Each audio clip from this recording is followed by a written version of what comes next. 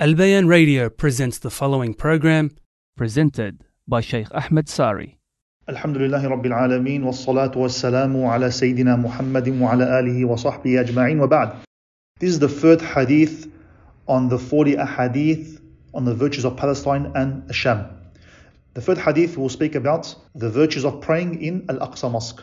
عن أبي ذر رضي الله عنه قال تذاكرنا ونحن عند رسول الله صلى الله عليه وسلم أيهما أفضل مسجد رسول الله صلى الله عليه وسلم أو بيت المقدس فقال رسول الله صلى الله عليه وسلم صلاة في مسجدي هذا أفضل من 4 صلوات فيه ولا نعم المصلى وليوشكن أن يكون للرجل مثل شطن فرسه من الأرض حيث يرى منه بيت المقدس خير له من الدنيا جميعا أو قال خير من الدنيا وما فيها. الحديث عن أبي ذر رضي الله عنه, he said, we were, the companions and him, were debating in the company of the Messenger sallallahu alaihi wasallam on which mosque is better in virtue and reward, the Prophet's mosque, Masjid al-Nabawi in Medina, or the Aqsa mosque. So then the Prophet sallallahu alaihi wasallam, he said, one prayer in my mosque, in the Prophet's mosque Medina, one prayer in my mosque is better than 4 prayers in Al-Aqsa mosque.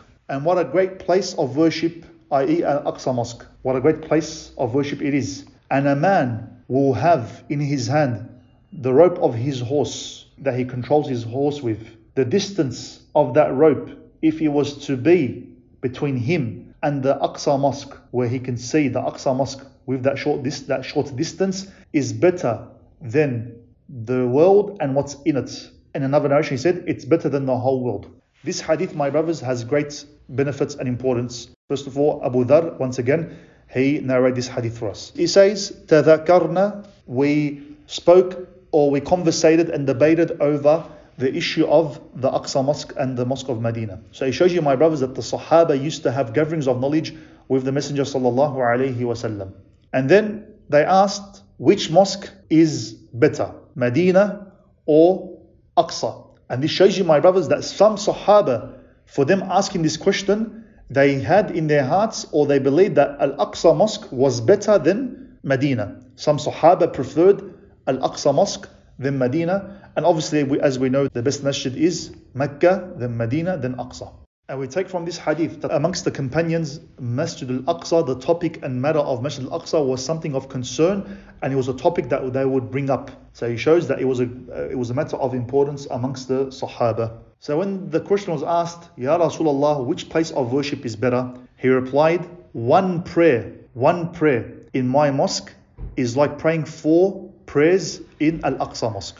In another narration, my brothers and sisters, the Messenger sallallahu alaihi wasallam said, one prayer in my mosque, Medina, is worth 1,000 prayers. So, if praying in Medina is like praying 4 prayers in Al-Aqsa Mosque, then we understand that one prayer in Al-Aqsa Mosque is as if praying 250 prayers. Because since the Messenger sallallahu alaihi wasallam said, one prayer in Medina is like praying 1,000 prayers. So, if the Messenger sallallahu alaihi wasallam said that one prayer in Medina is like praying 4 prayers in Al-Aqsa, so that means we understand that praying one prayer in Al-Aqsa is worth 250 prayers, according to what the Prophet ﷺ had mentioned about Medina. And the Messenger in this hadith, he praised the mosque of Al-Aqsa and he said, وَلَا نَعْمَ الْمُصَلَّى, what a great place of worship, Musalla. And he then gives a very good example of how virtuous this place is. He said, and there'll be a man holding the rope that a person pushes or directs his horse with.